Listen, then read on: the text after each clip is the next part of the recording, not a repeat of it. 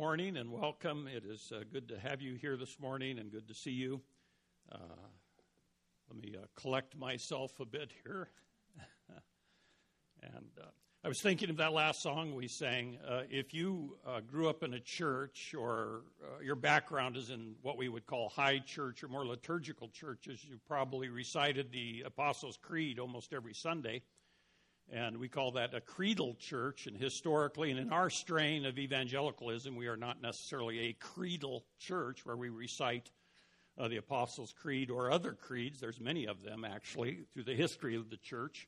But that comes as close to being a creed as I've ever seen in music.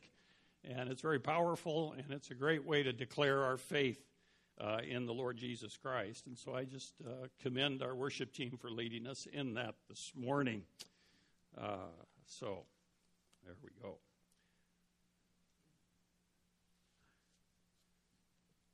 On January 2nd, January 28th, 1986, I can remember exactly where I was. We were living in Dallas, Texas at the time, and I was working at a retail a hardwood outlet up in Richardson, Texas, which is extreme North Dallas. And I was in the retail showroom and listening to the radio. The radio was on. And then the news came across that the shuttle Challenger at Kennedy Space Center had exploded. And it was such a shock to our national psyche, if you will, a shock to our space program.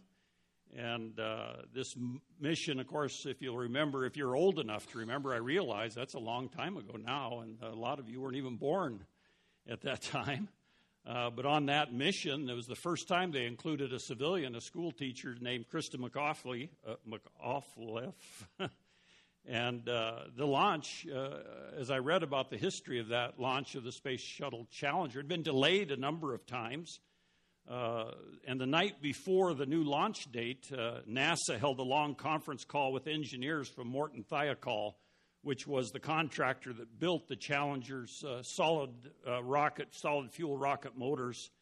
And there was a man there named Alan McDonald. He is one of the Thiokol engineers.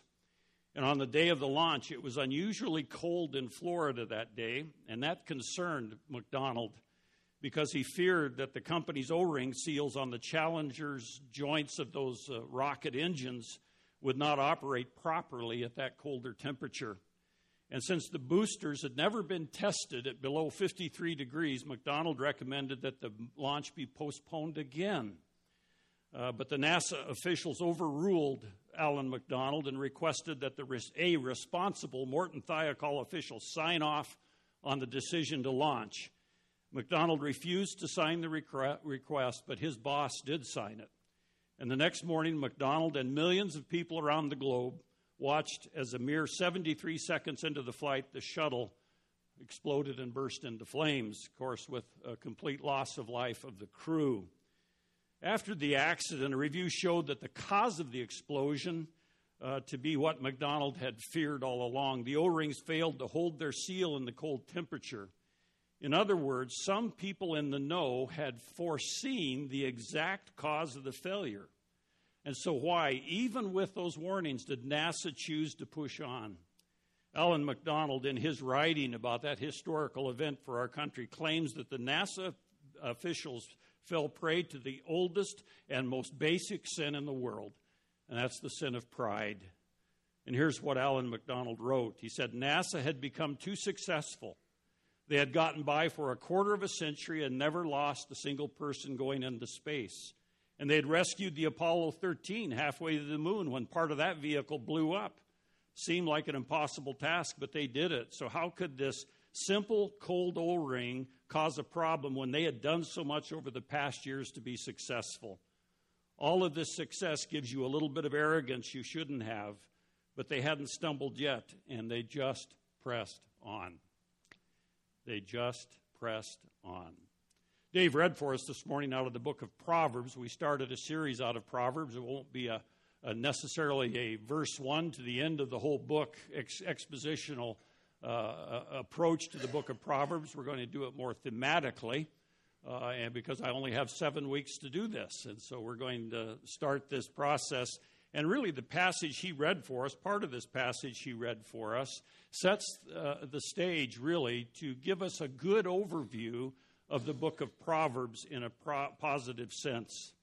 You know, the central, as we said last week, the central verse of the book of Proverbs is chapter 1, verse 7. The fear of the Lord is the beginning of knowledge, but fools despise wisdom and instruction. That sets the stage or the tone for the rest of the book of Proverbs. Whether you are very familiar with the book of Proverbs or you have not delved into the book of Proverbs very much, it is the most practical book in the Old Testament. It is as practical as it was when it was gathered together between 900 and 700 BC as it is in the 21st century AD. And so it is a book worthy of our attention. The fear of the Lord is the beginning of wisdom. It repeats this in chapter 9, verses 10 and 11. And the knowledge of the Holy One is understanding, for by me your days will be multiplied and years of life will be added to you. And part of the fear of the Lord is this awesome realization of who and what God is and who he is in his character. And one thing to understand that is to understand what God's values are. Have you ever thought about that God has values? I mean, all of us have values. We may not have them written down anywhere, but we do have things we value. There's things we like, things we dislike. There are things we love, things we hate. And the same is with God. He created us in his image. And so when we understand God and what God's values are, then we can start to understand what it means to have the fear of the Lord, to grow in wisdom, to grow in grace in what he has planned for us. And here in the 6th chapter of the book of Proverbs, actually we're jumping into an argument that Solomon is writing. He addresses it to his son, clear back in verse 5, or chapter 5, verse 1, he says, "My son, give attention to my wisdom. Incline your ear to my understanding."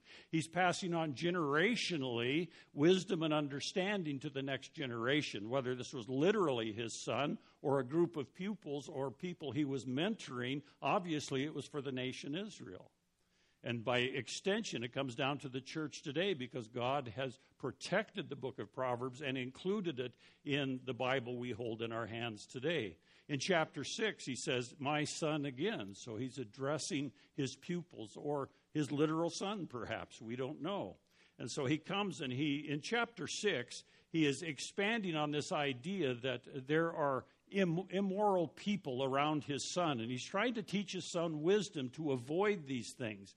And in chapter 6, there are 3 different types of immoral people listed here. The first one in verses 1 through 5 is one who becomes surety, which in other words, you become in bondage under another one, whether it's through loans or other things that are not right at that particular time. Verse 6 through 11, "O sluggard." You don't want to be the lazy man. He's another one. And then chapters 12 through 19, there are 7 marks of insurrection. There's an insurrectionist. There's a rebellion going on. He talks about the wicked man in verse 12. So what our focus today is going to be verses 16 through 19. In there, he says, there are 6 things which the Lord hates, yes, 7 which are an abomination to him. Have you ever asked the question, what does God hate? Now, in our day and age of tolerance, that rings kind of severe against our hearing, doesn't it? Because we live in a society that values tolerance above all things. At least that's what they say. But philosophically, the people who say they're tolerant are really intolerant because they're saying they're putting themselves at a higher plane than the one they're being tolerant of. They're tolerating something that they don't agree with. And so philosophically, it does not hold water. And so this sounds pretty sharp to our ears in our day and age, that God would hate something. You know, we talk a lot about what God loves and about God's grace, about his mercy, but we need to look at what God hates. And this actually is a good place to be in the book of Proverbs because just like a photograph's negative. Now, I know with digital cameras now, we don't have a strip of negatives that we get back from the processor of our film. This really dates me, you know. I used to get the strip of negatives back from my 35 millimeter camera plus the positive images in slides or in prints, okay? I think on a digital camera you can still make a negative and make it look like a negative, but it's the reverse image. And what we're going to do in the next 7 weeks, beginning today, is we're going to take these 7 things that God hates. That's the negative image. These are stated in a very negative way, a negative value. God hates these things, but then we're going to look at some other various verses that is the flip side or the positive image of these negative images of what God hates. And so what does God love? What does God hate? These are good questions to wrestle with. In these verses, Solomon gave us basically a photographic image of the values of God in negative form. But from the negative, we can develop the positive picture of what God values. And by doing so, by going through these 7 items, we will get an overview or a picture of these issues in the book of Proverbs is primarily where we're going to look. So I would encourage you to have your Bibles at the ready because we will be looking at various verses. At least write down the verse references that I give you later. And you can look those up if you use the bulletin outline. But by telling us, Solomon, under the inspiration of God, what arouses the anger of the heavens, Solomon also shows us what it means to bring a smile to the face of God. And so this is an approach we're going to use. I believe these verses in 16 through 19 are really a summation of the whole book of Proverbs in negative form. And so you need to hang with me here. And so we're going to look closer at what God values, at his value system, what he hates, and then what he loves. And these rich images will give us practical advice for day-to-day living out of the book of Proverbs. Remember, the fear of the Lord is more than just reverential trust. It includes being afraid of displeasing him, It recognizes his holiness and his holiness and our sinfulness. It realizes that his anger is something to be avoided. It produces a desire to please and trust him. I think until we come to full grips with the sinfulness in our lives, we don't really understand or value the holiness of God. Let me illustrate it this way out of my own life. I was saved at age 28, accepted Jesus Christ as my Savior. At that time, I was in the logging industry. I was a logger, heavy equipment operator, skidding logs. And we became believers. Don became a believer about a year before I did, and I was 28 when I accepted Christ as Savior. And I know this will shock some of you, but my verbal ability was logger, okay? You get the idea? You know, cursing is an art form to loggers. And you could do a whole sentence of curse words, and it would make sense. And I was plagued. I remember when I was 12 years old in Denver, Colorado, a friend of mine and I, an older guy a year or two older than me, we'd go fishing together, and he would curse like a sailor. And that's how I learned to curse, because I didn't learn it at home. My parents, my grandparents, I never heard anybody curse until I spent those fishing trips with David. And he was the one who taught me how to swear. And I thought it was pretty cool. Hey, I'm learning new vocabulary. So anyway, I'm getting off track here. But anyway, as a logger, one winter after becoming a believer in Jesus Christ, I could not control my tongue. I could not control it. I was cursing, and it finally got to the point where I would break down and cry. In the woods, I would be running a cat, skidding logs, and I remember hurting myself on something, and I just let out this stream of profanities, and I just cried because I wanted God to take it away.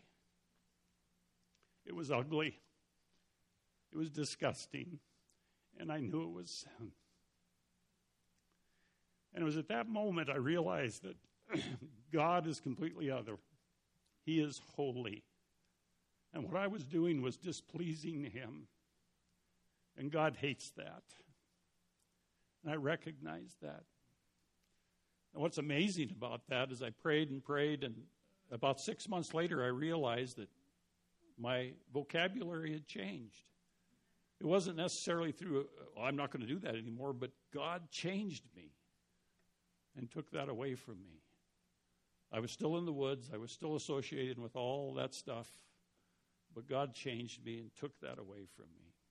But in verses 16 through 19, as we contemplate the holiness of God, where he tells us here that these 6 things he hates, these 7 things are an abomination to him. If you do a word study of what is an abomination to God, it will be very eye-opening for you. But these values in negative form, we see that God hates things in the Old Testament. If you get out your concordance or if you have Bible software, you can do a word search on the English word hate in the Old Testament or the New Testament and come up with quite a list of what God hates. So God does have values. Yes, he is a God of love. Yes, he is a God of mercy.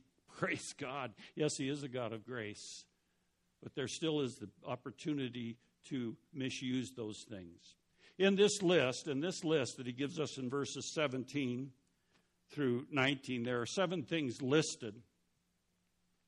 And each one is really, the first 5 are misused body parts. If you notice, he talks about haughty eyes, which are basically a prideful look, a lying tongue, so eyes, tongue, hands that shed innocent blood, a heart that devises wicked plans, feet that run rapidly to evil. So we have eyes, tongue, hands, heart, feet.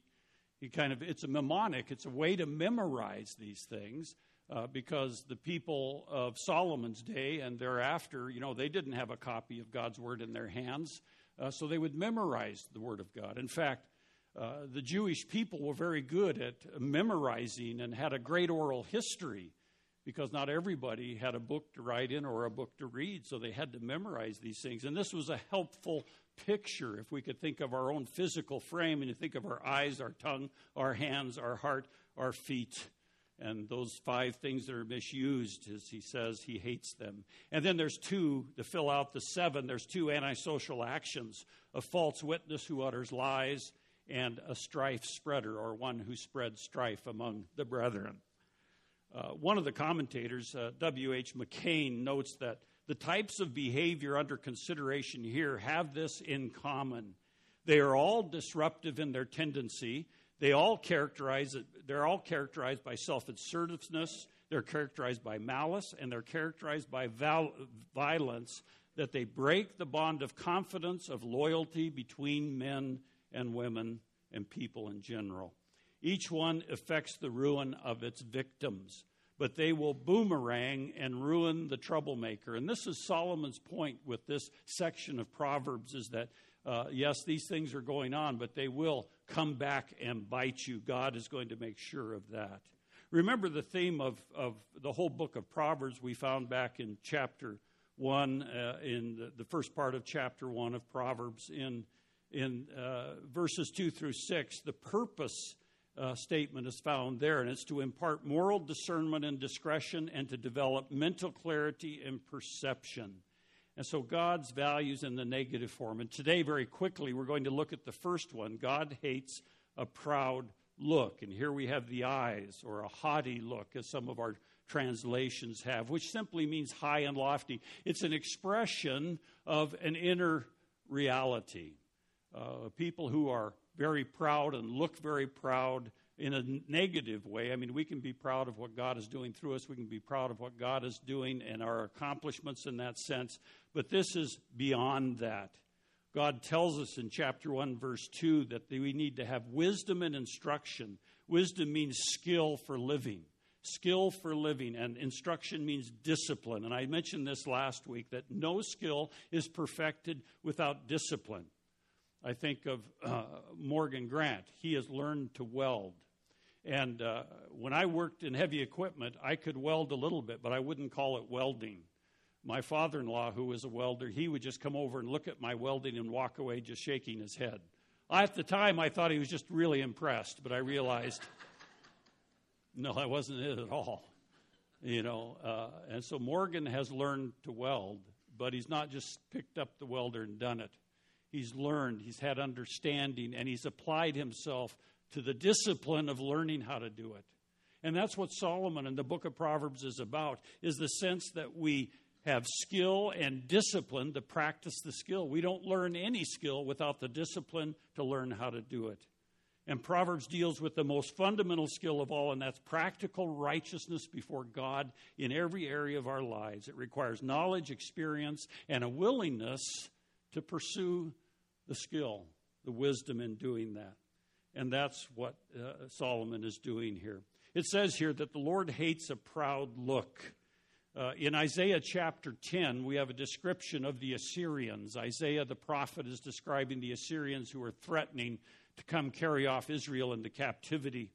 And he talks about them in the Hebrew word means arrogant ambition. Arrogant ambition. And we see a lot of that, have seen a lot of that through an election year last year. A lot of arrogant ambition on the part of some politicians. The book of Proverbs show us that the heavens shudder when we look down our nose at a brother in Christ or anybody. The heavens shudder. This is serious stuff. God sees us when we assume that our interests and pains give us a right to disregard the interests and pains of other people. His emotions are aroused when we act as though we are the center of the universe, which we assume that we exist for our own enjoyment, or when we rely on our natural instincts rather than taking pains to pursue the wisdom and knowledge of God. The book of Proverbs warns us about the danger of assuming the righteous of our own thoughts and interests, because Solomon said, "Trust in the Lord with all your heart, and lean not to your own understanding. In all your ways acknowledge him, and he shall direct your paths. Do not be wise in your own eyes. Fear the Lord, and depart from evil." Proverbs 3, 5 through 7. So I looked at this whole issue of pride in the book of Proverbs. The whole issue of pride and other related words like being proud. Proverbs 15:25. The Lord will tear down the house of the proud. Proverbs 16:5. Everyone who is proud in heart is an abomination to the Lord. Assuredly, he will not be unpunished. Proverbs 21:4. Haughty eyes and a proud heart, the lamp of the wicked is sin. And then the word pride, Proverbs 8:13. The fear of the Lord is to hate evil. Pride and arrogance and the evil way and the perverted mouth I hate. That's God speaking. Proverbs 11:2. When pride comes, then comes dishonor. Proverbs 16:18. Pride goes before destruction, and a haughty spirit before stumbling. Proverbs 21:24. Proud, haughty, scoffer are his names, who acts with insolent pride, talking about the fool.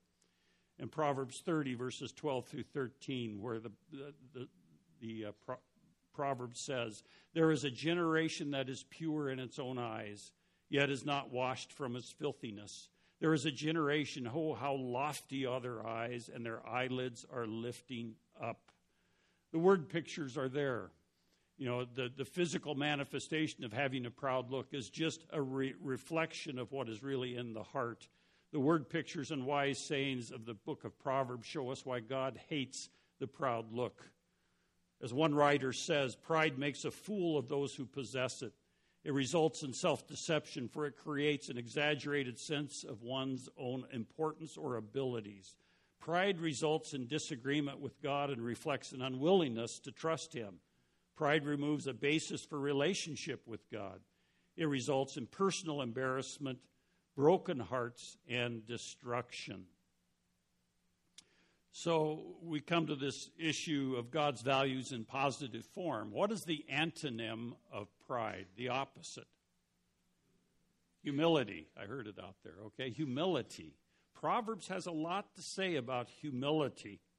In fact, I was reading John MacArthur's commentary. If you're familiar with him, he's on the radio, Southern California preacher, but he relates that one time when he was in New Orleans, he was going down the street by a number of shops, and there was one that's particularly aggressive saleswoman who accosted him. She practically dragged me into her store, he said, and she would tell him, "Why don't you come in? You might want to buy something." As I looked around, John MacArthur said, I observed that the only thing she sold was women's clothing.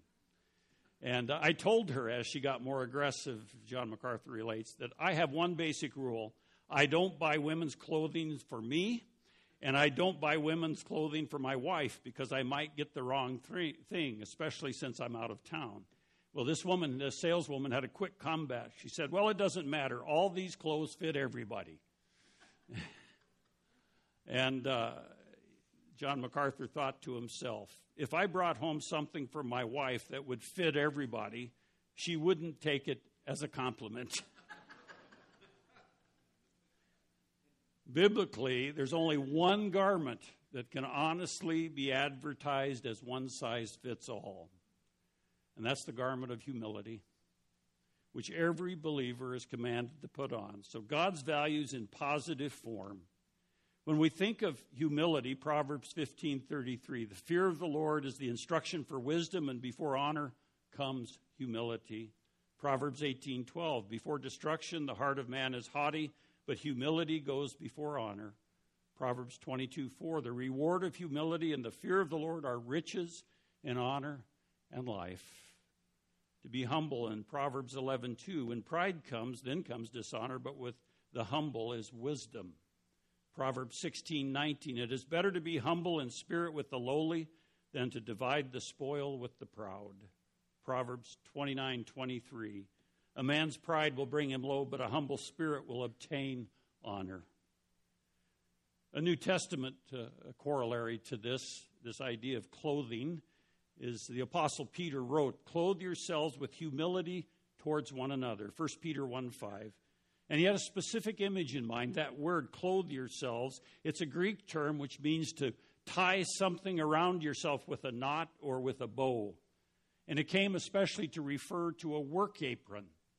And it's an apron that a slave would wear in the Roman world that covered their clothes to keep them clean. And it became a synonym for humble service. Humility is an attitude that you're not too good to serve others and that you are not too great to stoop. It was not considered a virtue in the ancient world. That's why they had slaves who did those types of things.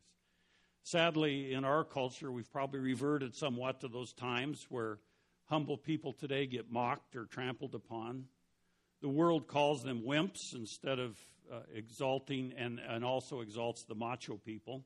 Although there was no difference in Peter's day, he called us to be different. And he probably was thinking, when you put on the garment of humility, he was probably thinking of that incident recorded in John's Gospel, John chapter 13, where Jesus rose from that Last Supper and laid aside his garments and took a towel, girded himself about, and then he poured water into a basin and began to wash the disciples' feet and to wipe them with the towel which he had girded around himself. The complete sovereign picture of humility. Because none of his other disciples, they were going to lower themselves to do that, but Jesus did it for them. And probably the central text about humility is Philippians 2:3-5. Do nothing from selfishness or empty conceit, but with humility of mind, let each of you regard one another as more important than himself, and do not merely look out for your own personal interests, but also for the interests of others. Have this attitude in yourselves, which was also in Christ Jesus. But you know, there's a warning in that. It's impossible to be like Jesus Christ unless the Holy Spirit is the one who empowers us and motivates us to serve like a servant. It's been said, how do you know if you're a servant? It happens when you're treated like one. Then you know. It's challenging to regard someone else more important than yourself. Pride and selfishness dwell naturally in our fallen human flesh. Jesus is the example to follow.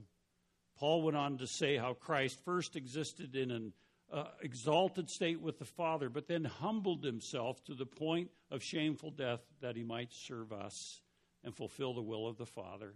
So the first step in enjoying the blessings of humility is to stoop to serve even the unworthy. Yesterday, I do what I do best when I go to Safeway. I sit in my vehicle in the parking lot and play the radio.